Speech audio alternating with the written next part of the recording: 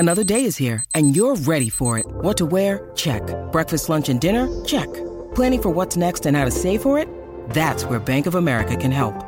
For your financial to-dos, Bank of America has experts ready to help get you closer to your goals. Get started at one of our local financial centers or 24/7 in our mobile banking app.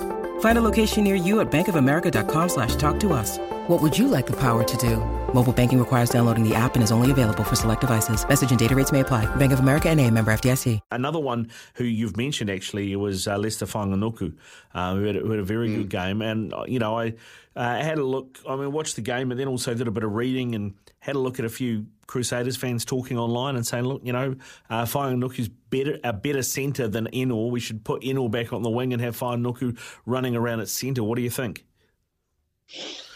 Yeah, well, then you've got to try and find a spot for Jack Goodhue as well if you're going to persist with David Havili in the midfield. And obviously, Goodhue getting injured, you really feel for him, don't you? Big time.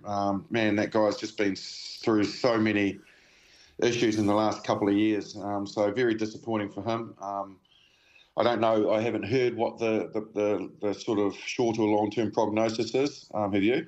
I haven't. No. I just heard it didn't look good. Is what I heard. Yeah, same. So that's a shame. I tend to agree with those comments. I think they really did have a lot more punch, the Crusaders, when Fainga'anuku moved into centre sort of around probably this time last year. And he really did thrive in that jersey. And then obviously when he got involved with the All Blacks, he sort of shifted back out to the wing. But, we know that everyone knows that Enor's a quality finisher. He's got good gas. And he's very well balanced, so he can shift out a spot to the wing. So, yeah, look, if I was selecting the side and with Goodhue being out, I would certainly be looking at, I think, starting Leicester Fainga'anuku at centre. I believe that's where he can be best utilised in that environment with the Crusaders. Yeah, I guess you talk about moving Fainga'anuku to centre as maybe a permanent shift, right?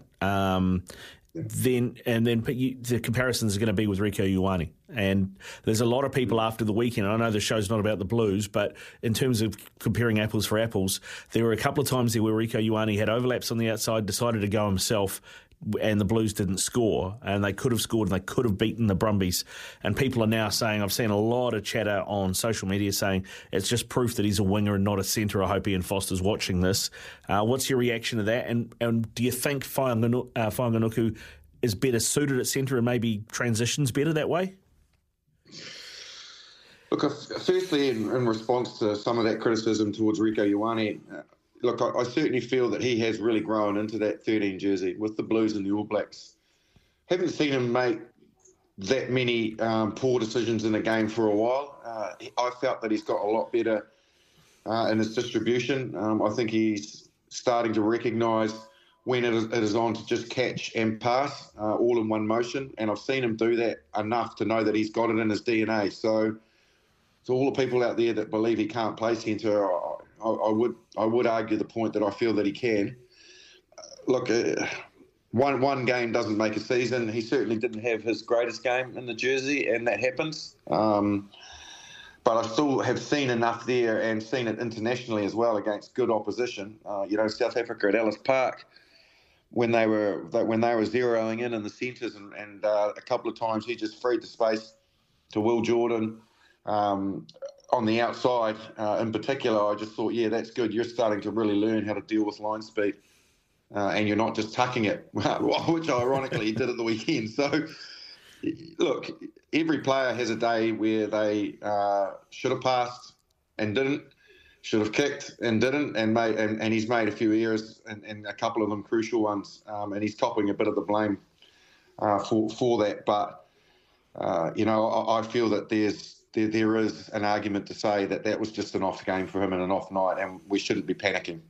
In terms of opportunities, that 13 jersey has probably been occupied by Rieko because nobody else has really put their hand up and stood out since Jack Goodhue has had his injury issues, and Rieko really grabbed it. So there is an opportunity there, and obviously also with Anton Leonard-Brown being out, for somebody to step into that void. And it's just about what Ian Foster and his coaches want out of their centre.